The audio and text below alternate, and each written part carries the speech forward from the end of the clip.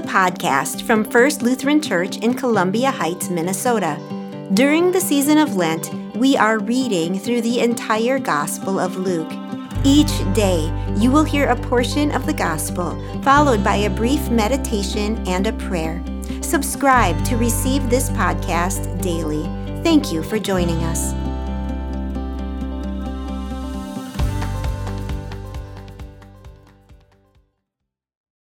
Welcome to our Lenten First Lutheran podcast.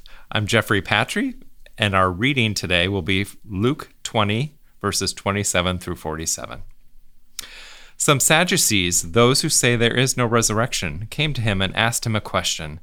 "Teacher, Moses wrote for us that if a man's brother dies, leaving a wife but no children, the man shall marry the widow and raise up children for his brother.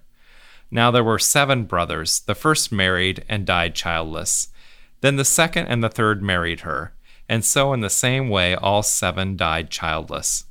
Finally the woman also died. In the resurrection, therefore, whose wife will the woman be? For the 7 had married her." Jesus said to them, "Those who belong to this age marry and are given in marriage. But those who are considered worthy of a place in that age and in the resurrection from the dead neither marry nor are given in marriage. Indeed, they cannot die any more, because they are like angels and are children of God, being children of the resurrection. And the fact that the dead are raised Moses himself showed in the story about the bush, where he speaks of the Lord as the God of Abraham, the God of Isaac, and the God of Jacob. Now he is God not of the dead, but of the living, for to him all of them are alive." Then some of the scribes answered, "Teacher, you have spoken well," for they no longer dared to ask him another question. Then he said to them, "How can they say that the Messiah is David's son? For David himself says in the book of Psalms, 'The Lord said to my Lord, sit at my right hand, until I make your enemies your footstool.' David thus calls him Lord, so how can he be his son?" In the hearing of all the people, he said to the disciples, "Beware of the scribes, who like to walk around in long robes, and love to be greeted with respect in the marketplaces, and to have the best seats in the synagogues and places of honor at banquets.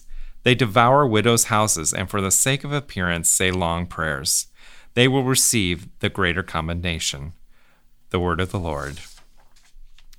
The contemporary question of this reading that we all would like to know is, what will resurrection be like? Will it be like life in this world? What will our relationships be? We will be related to each other through our relationship with God. That we do know. Let us pray. Dear God, you invite me to share in the glory of your resurrection. Help me to be humble and accepting. In your name we pray. Amen.